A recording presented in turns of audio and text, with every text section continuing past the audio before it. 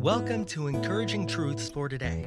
We're glad to bring you this message from First Baptist Church in Crockett, Texas.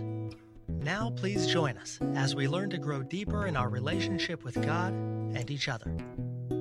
I think it's good to take a look back at our lives and the direction we were headed apart from Christ, and to reflect on where we could have been and would have been without Him. But He intervened in our lives by His grace. Through His Son, He saved us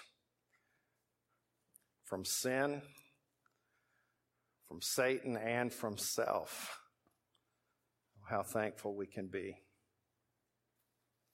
We've been looking at a man who is a prophet of the Old Testament. He was struggling. He was surrounded by chaos and confusion, and that drove him to complain, and he was complaining to God.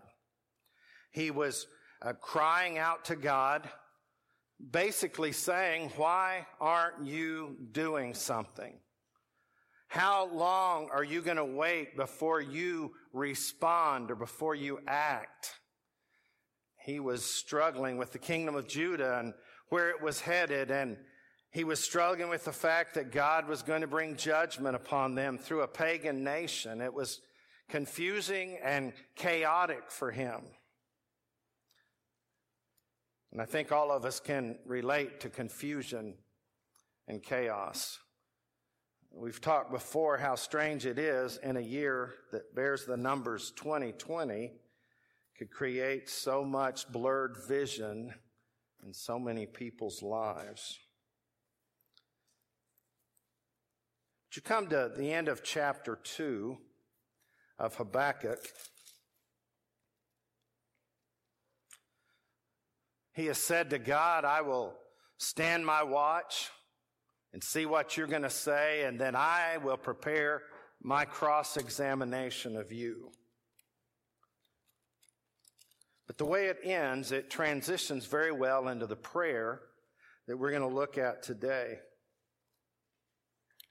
In verses 19 and 20 of chapter 2, it says, "Woe to him who says to wood, 'Awake,' to silent stone, 'Arise, it shall teach.'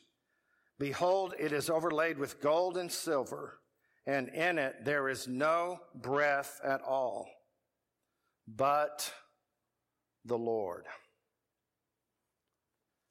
If we're not careful, we can rule the Lord out of our thinking, can't we?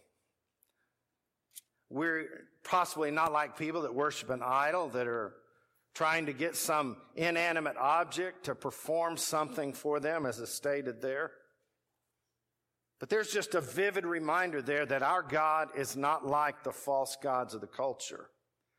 They might not be made with hands as they were in the Old Testament world, but they are just as real.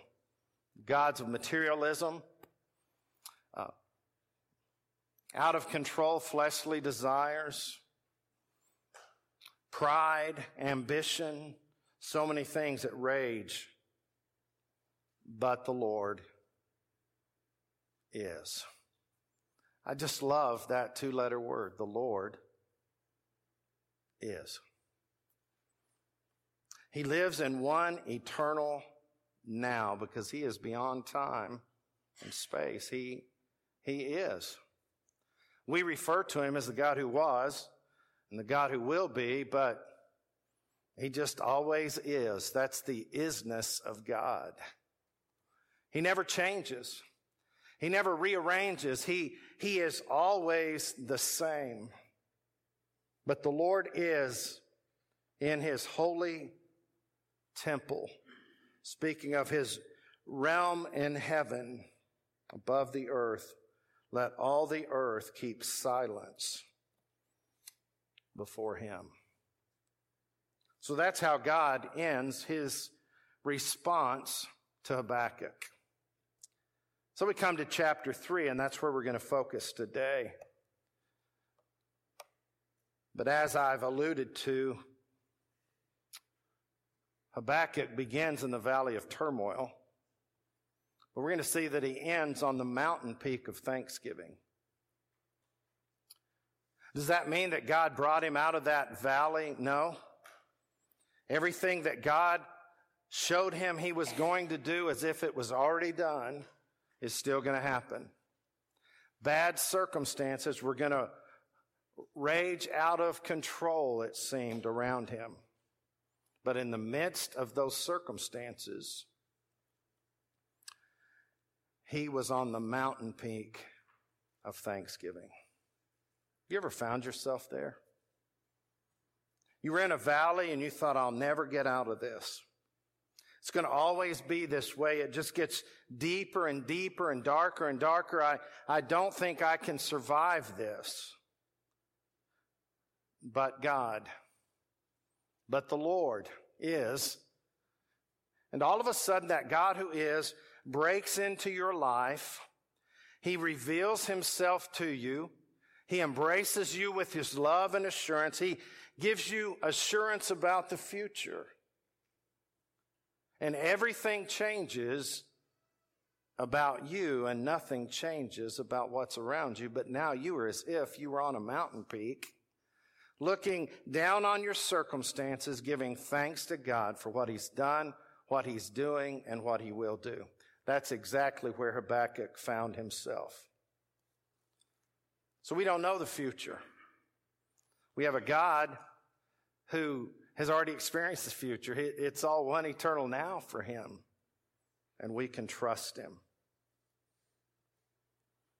So I want us to look at Habakkuk chapter 3 and look at some things that transpire in his heart that need to happen in our hearts when we find ourselves in that valley of turmoil, of chaos and confusion. So let's look at Habakkuk chapter 3.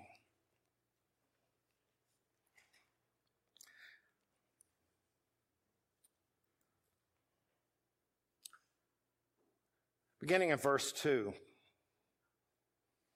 O Lord, I have heard your speech and was afraid. O Lord, revive your work in the midst of the years. In the midst of the years, make it known. In wrath, remember mercy. God came from Teman, the Holy One from Mount Paran. His glory covered the heavens, and the earth was full of his praise. His brightness was like the light. He had rays flashing from his hand, and there his power was hidden. Before him went pestilence, and fever followed at his feet.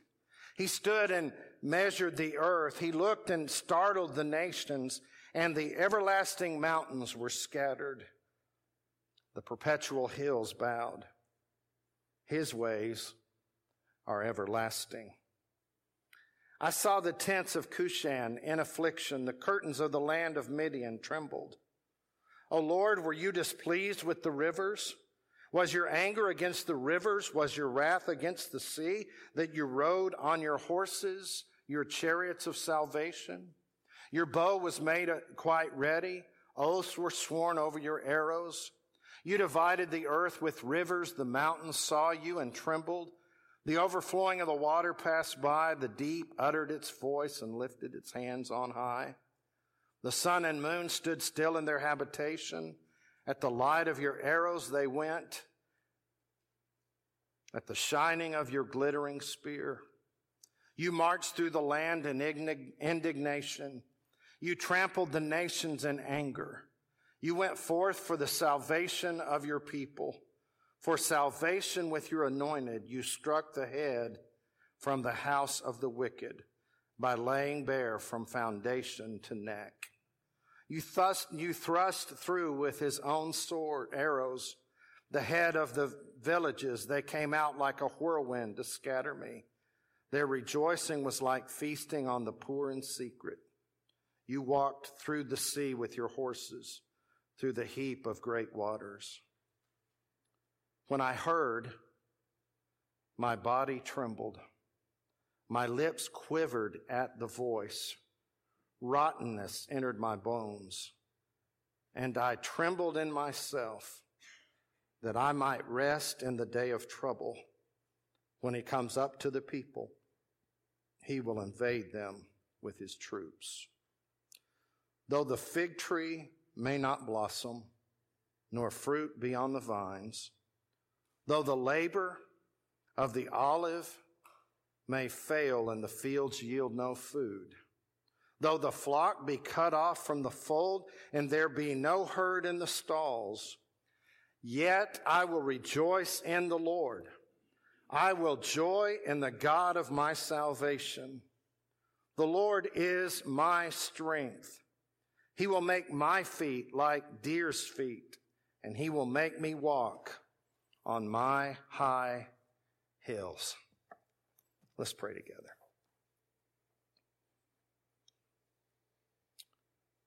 Father, those images of your judgment and your wrath being poured out on that which is ungodly are startling and overwhelming. But Father, we thank you that amidst all of that, even to a greater degree perhaps than Habakkuk, we can have peace through our Lord Jesus Christ. And so, Father, I pray we would draw strength from Habakkuk's example today. I pray that we would be encouraged and strengthened, but also be challenged to be witnesses for Christ in the culture in which you've placed us. And so, Father, I pray that you would please speak through me by your word. Speak through your word, please, Father, because unless you speak, I have nothing at all to say. And we pray this in Jesus' name. Amen. I've had an experience some of you perhaps have had, and that's where somebody you knew that you loved dearly was going through something that seemed impossible, and there was no hope. And you went to see them, or they came to see you, and their countenance was different. There was a lightness in their spirit. There was a peace that just radiated from their heart. And your first thought was, they must have gotten good news. And just the opposite was true. They didn't get good news about their circumstances, but they got a fresh look at God from His Word. And it changed everything about them, to the point that they would say, if it takes all of that for me to know Him better, I welcome that as His tool in my life. Well, let's think about Habakkuk together. How do you go from, when are you going to do something, God? How long are you going to delay, to saying things like, whoa, in your wrath, please remember mercy. And even if everything else falls away, I will trust you because you are my strength and my salvation. How does that happen in a person's life? Well, the journey is pretty clear here for us as we look back and connect the dots here. First of all, there are times God moves us from resentful anger to reverential awe. Resentful anger to reverential awe. Look at chapter 1, verse 2. O Lord, how long shall I cry and you will not hear? Even cry out violence and you will not save. He has this resentful anger about him. What he sees going on in Judah has just set him off.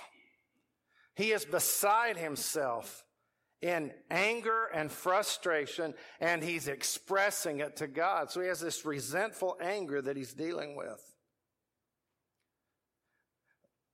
And the reality is that's our default as human beings, isn't it? When the culture acts lost, doesn't sometimes cause you to resent the culture and become angry? And the reality is, they're just being lost, ungodly people. That's their character, that's their nature. But as Habakkuk looks at the kingdom there in Judah, and he looks at the people that should know God and should celebrate his works, they're living in open and defiant rebellion against him, and he is just put out with it all. And he's wondering, God, why have you not done something? And the next thing we typically want to say, boy, they're fortunate I'm not God. And then we say something that makes no sense at all. We say, if I was God, I would act in direct opposition of my character. And I would respond emotionally. And I would unleash my fury. But then you move from that verse to chapter 3, verse 2, where he has a change of heart when he gets a glimpse of what is going to transpire. He says, Lord, I have heard your speech and was afraid. He moves from being angry to being afraid. O Lord, revive your work in the midst of the years. In the midst of the years, make it known. In our days, revive your work, bring about your will. But he says, I saw it and I was afraid. He moves from this selfish spite to compassionate sympathy on those to whom this judgment is coming and is certain. And then in verse 16, he says, when I heard, my body trembled. My lips quivered at the voice. Rottenness entered my bones, and I trembled in myself.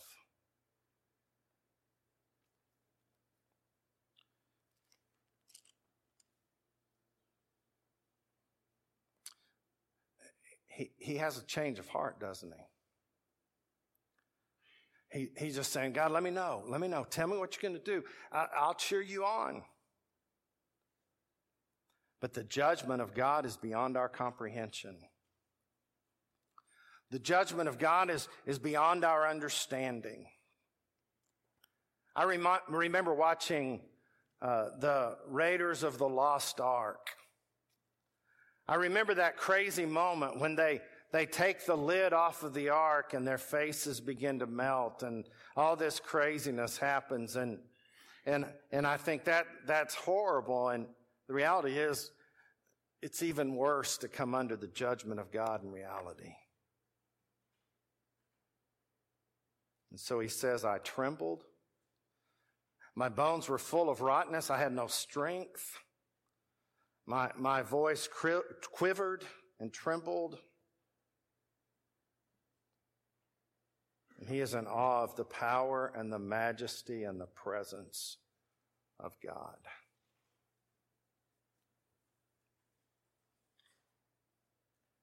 Sometimes we pray prayers like this: God, come and defend your reputation. You know what we're really asking? God, would you come and manifest yourself to defend my reputation as yours, being your child? Would you do something so the world doesn't think we're crazy? Would you do something so the world will quit belittling us and rejecting us and persecuting us? Would you just do something? But then when God reveals what he will do to reclaim his reputation among the nations, it is overwhelming. And so he moves from this resentful anger to reverential awe of the God of all power. Then the second thing that happens in our lives at times is God transforms our complaints of misery into cries for mercy. I've alluded to it in verse 2 of chapter 3. In wrath, remember mercy.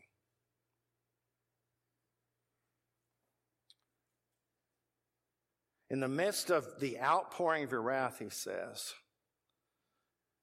don't completely disregard the mercy that you have. I remember going through a season in my life years and years ago where there was someone, if I was for something, they were against it. If I was against it, they were for it. If I had an idea, it was a bad idea. If they had an idea, it was a great idea. And so I got before the Lord and I was praying, and you can just hear how spiritual I was. Lord, I just want you to show me how to respond to somebody like this. How do you respond to somebody like this? 2 words shoot into my mind. I didn't hear a voice or anything, but these 2 words came to mind: mercy and grace.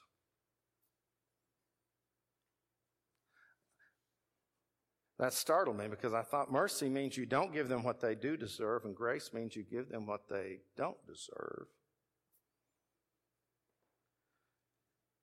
And have you ever groaned in your spirit toward God and argued with him? And I said, but they don't deserve mercy and grace. And then it hit me like a ton of bricks. Neither do I. But God has poured out his mercy and his grace in my life. Not because of my goodness, but because of his graciousness and his greatness. God has delivered me not because of my ingenuity, but because of my inability. He set me free from the penalty of the payment of my sin in Christ. It was his doing on my behalf.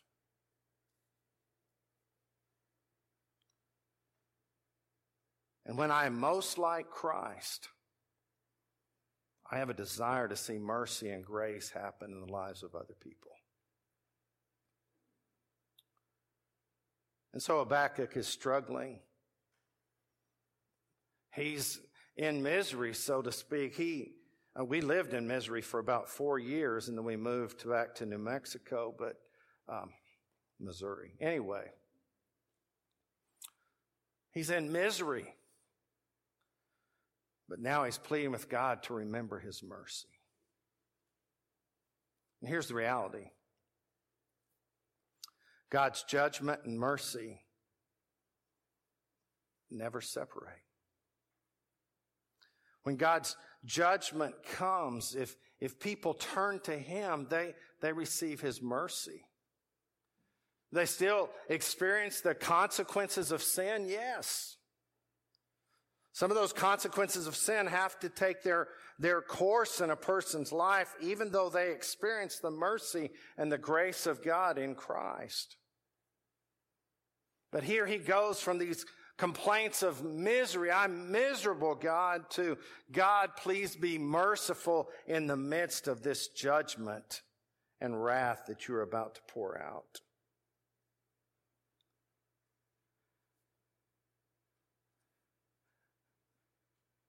In the season we have been in this year, hasn't been, when you say a good word for all of this would be miserable, it's just kind of made us miserable. We feel guilty hugging one another. We feel guilty interacting with one another up close. And we are cautious because of the possible ramifications of disease. And then we look at all the disaster that's happening around our nation. And then we look at the political chaos that continues to be swirling around. And in that miserable state of just uncertainty, it's so easy to complain. It's so easy to grumble about things. and to murmur about things and complain. But I found it's always easier to complain than to really care. And that's where Habakkuk moves to. He moves from complaining to caring. Can you imagine what it would be like to live a life apart from God? I became a Christian at age 9.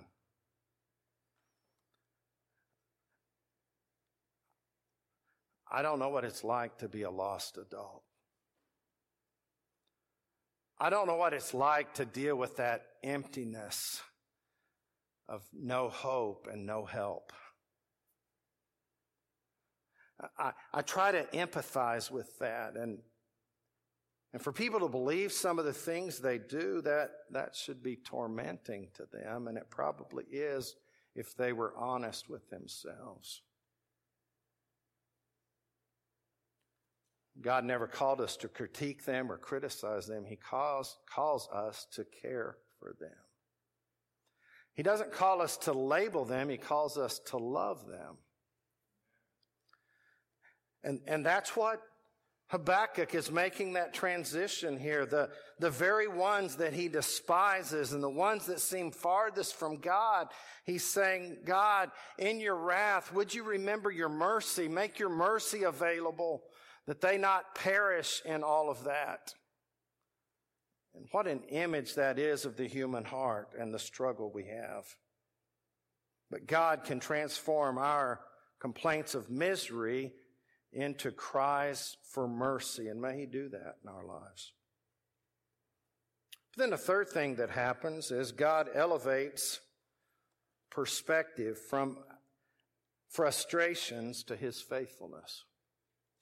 His whole perspective changes. His eyes are raised upward. There's a picture in his mind. He begins to see who God is and what He does. His whole focus is taken off of him and put on the Lord. He moves from those personal pronouns to second person pronouns. Notice verse 3, it talks about God, His glory, His praise. Verse 4, His brightness, His hand, His power. Verse 6, He stood, He looked, His ways are everlasting. Then he's talking to God, your anger, your wrath, your chariots, your bow, your arrows, you divided. It goes on and on about who God is and what God is doing. So his whole perspective is elevated from all of his frustrations onto God's faithfulness. His grumbling is turned to gratitude.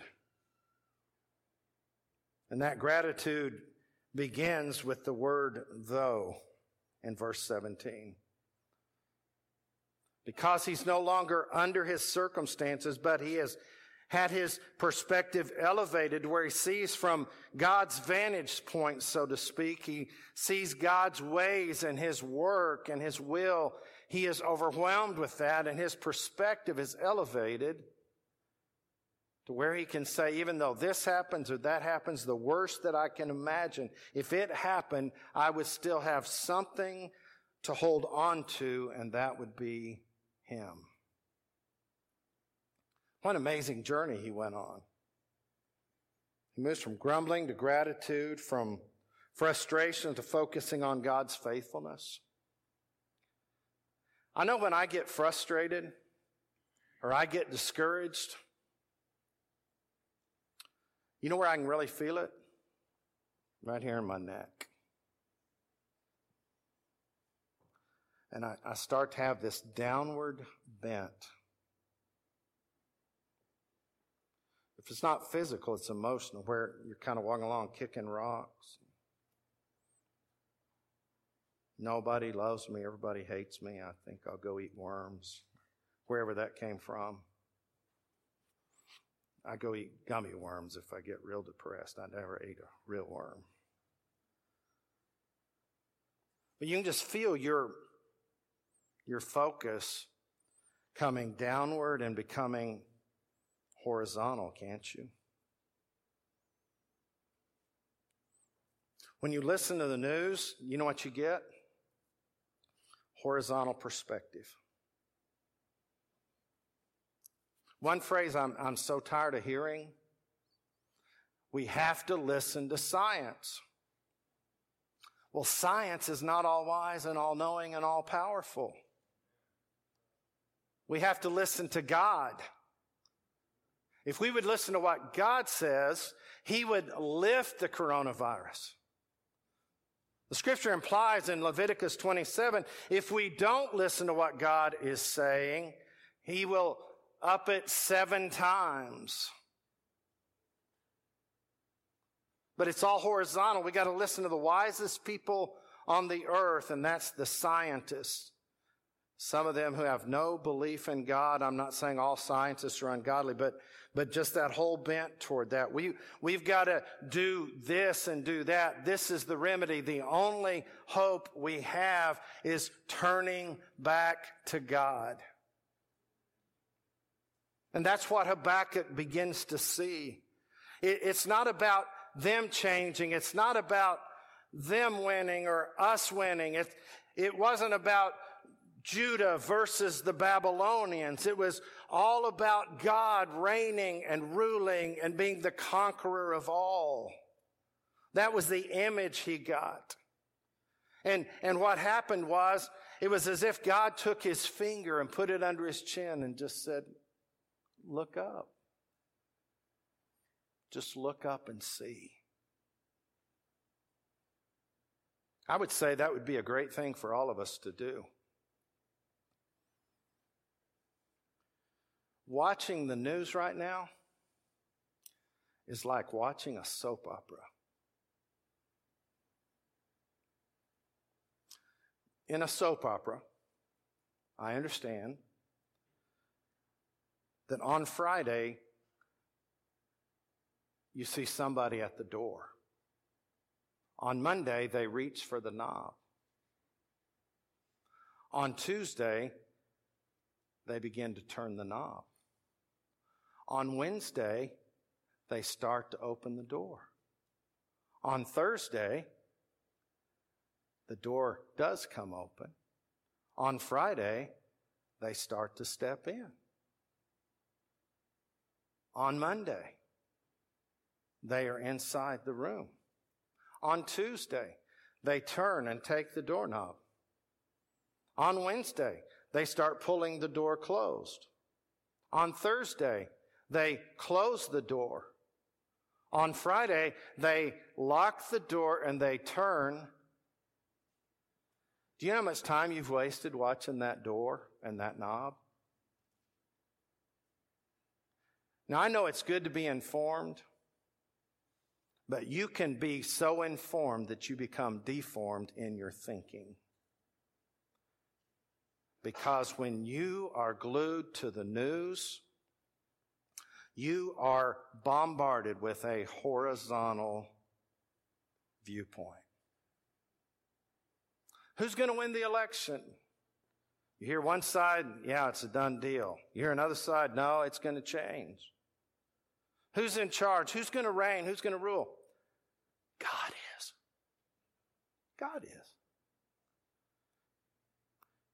And so I'm facing this challenge in my mind of spending more time with my head raised vertically, thinking about God's rule and his reign and calling people to come to him than getting locked into this political soap opera that seems to be unending. And if we would put our face in this book instead of our eyes on Facebook, we would be set free from so much. Habakkuk has God elevate his perspective from frustration to his faithfulness. Did you know God was reigning in the universe before there was the political parties of Democrats and Republicans? They haven't helped him a bit. Did you know that God was the God of the universe before there was a United States of America? He doesn't need our help. He will use us. He has used us, send missionaries around the world, but you know what's happening now? Hundreds and thousands of people are praying for the United States, and they're sending missionaries here from other nations. God moves from one people to the next to reach his world and to extend his kingdom. He's not sitting back quivering and wondering how this is all going to play out so that the nation that we live in will be once what it was. He's not caught up in all of that. That's all horizontal thinking. Eternal God reality is that he still rules and he reigns, and we are to still be salt and light where he has planted us. And wouldn't it be wonderful just to move in that journey from frustration to God's faithfulness? But I want you to notice one final thing that really captured my attention. I've emphasized it in the previous messages through Habakkuk, but notice verse 2 of chapter 1. Lord, how long shall I cry? Then notice verse 3. Why do you show me iniquity and cause me to see trouble? For plundering and violence are before me. Then if you look at chapter 2, verse 1, even after God says, I'm going to show you some things, he says, I will stand my watch and set myself on the rampart and watch to see what he will say to me and what I will answer when I am reproved. You see the self-centeredness of all of that? But here's what I want you to notice at the end of the book here. God can cause our heart that is soured by personal pronouns of complaint to overflow with personal pronouns of commitment. You know what our greatest problem is? Not that we don't complain long enough or loud enough. The problem is we're not committed deep enough to God. We don't have a complaining problem. I remember when we went to Israel, Deanna and I did. Someone graciously and lovingly enabled us to do that. When we went to Israel, I got a guide of travel tips, and all of that was immersing himself in that. There was a section in there, how to argue. And I thought, that's crazy. But that was part of the culture. There was this arguing going on in the airport, and I thought, they must have read the same book I did. They learned how to argue. I don't know. And so many times we're so much better at complaining than committing our lives to Christ, letting him use us for his kingdom. So that's where Habakkuk was. You've made me to see this. I've experienced this. I'm going to tell you what I think when you tell me what you want to tell me. And after you reprove me, then I'm going to tell you what I have to say, is basically what he's saying. But notice how the book ends. He's still using those same personal pronouns, but they've made a shift from complaint to commitment. Though the fig tree may not blossom, nor fruit be on the vines, though the labor of the olive may fail, and the fields yield no food, though the flock be cut off from the fold, and there be no herd in the stalls, yet I will rejoice in the Lord. I will joy in the God of my salvation. The Lord is my strength. He will make my feet like deer's feet, and he will make me walk on my high hills. Isn't that a great picture there? Same personal pronouns, but a completely different perspective.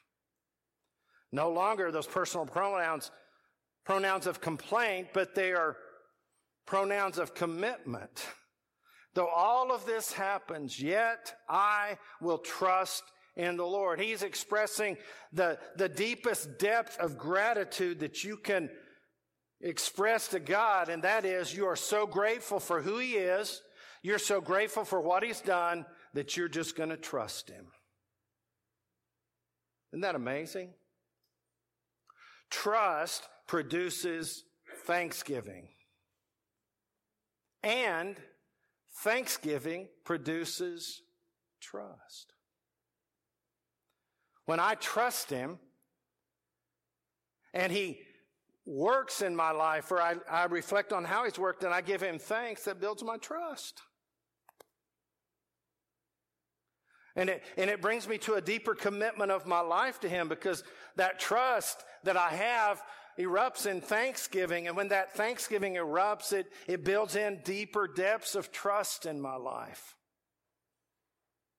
You remember when Jesus asked the disciples, "Where is your faith?" You remember that? They come and wake Him up. He's in the ship with them. The storm's raging. They're all scared to death. And they come and wake Him and they say, "Master, do you not care that we are all perishing while you're sleeping?" And He asked them a question: "Where is your faith?" I'm telling you, if your faith is in anything other than the person of Jesus Christ and His eternal character and His eternal rule and reign, you are in for a rocky ride that ends in a deadly dead end. Where is your faith? Where is your faith? One commentator said this: "When all is gone, God is not gone. Joy in God is never out of season. It is in a special manner seasonable when we meet with losses and crosses in the world, that it may then appear that our hearts are not set upon these things, nor our happiness bound up in them." What a good word. What a good word. Set your affections on things above, not on things of the earth, it says in Colossians 3. Keep your eye on the cross.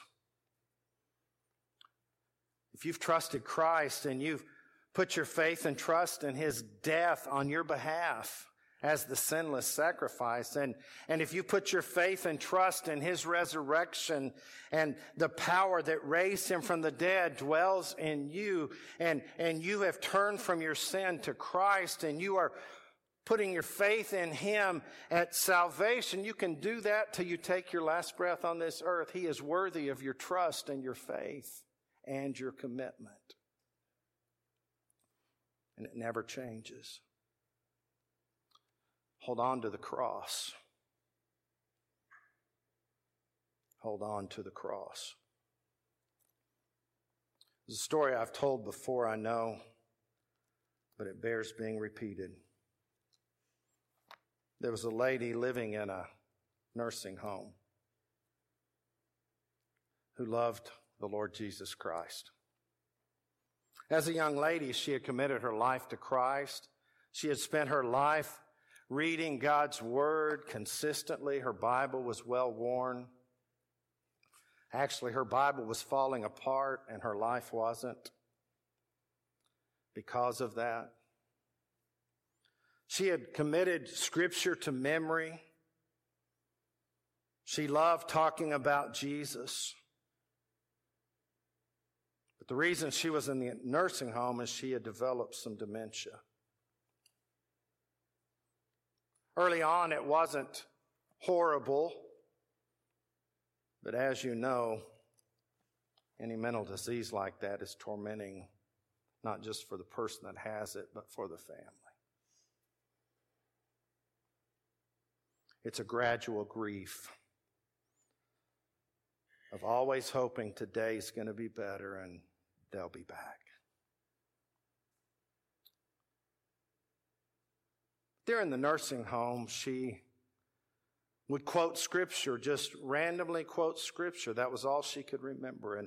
And I don't know if you've been around people with dementia or Alzheimer's that were believers, but I'm telling you, that is one of the greatest blessings. They might not remember what room they're living in.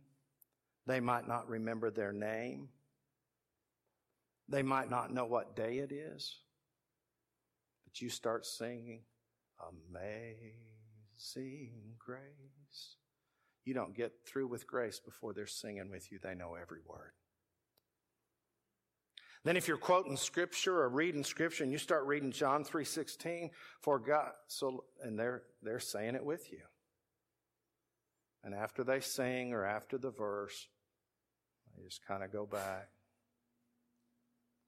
It's kind of where this lady was. She would just quote these scriptures over and over and over. Finally, her memory got so bad that she could only remember one verse, and she said it over and over all the time. It was a portion of 2 Timothy 1:12. For I know whom I have believed, and am persuaded that he is able to keep what I have entrusted to him against that day or until that day. I know whom I have believed, and am persuaded that he is able to keep what I have entrusted to him until that day. And she would just say that over and over. That's all she could remember. That was her only verbal response. I know whom I have believed, and am persuaded that he is able to guard what I have committed to him until that day. Her memory got worse.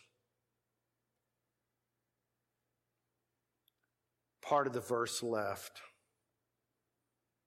He is able to keep what I've committed to him until that day. Over time, that got shorter. What I have committed to him until that day. Until finally, those final days of her life, it shrunk to one word. She went through every day just saying this one word. Him. Him. Him. Him. And the reality was, not only was that all she could remember, but that was all she really needed. If you come to the end of your life and you have him, you have everything you'll ever need. If you come to your life without him, you have wasted every second, every breath, every step, because you did it without him. So the question today is, do you know him? And if you know him, is it changing the way you respond to circumstances? And if you don't know him, you cannot even imagine the horror that awaits you in eternity. And I plead with you, come to know him, Jesus Christ. Come to him. He can give you hope when life is hopeless. It's just not the benefits of the gospel. Because of his grace and his glory, he has done everything he can to redeem you and to spare you from an eternity separated from him. We We would like to thank you for joining us for this message from First Baptist Church in Crockett, Texas. First Baptist desires to be a house of prayer with a heart for people, making a difference by making disciples from our neighborhood to the nations. If you would like more information about this ministry, please visit www.firstcrockett.org. Until next time, may God's blessings be upon you.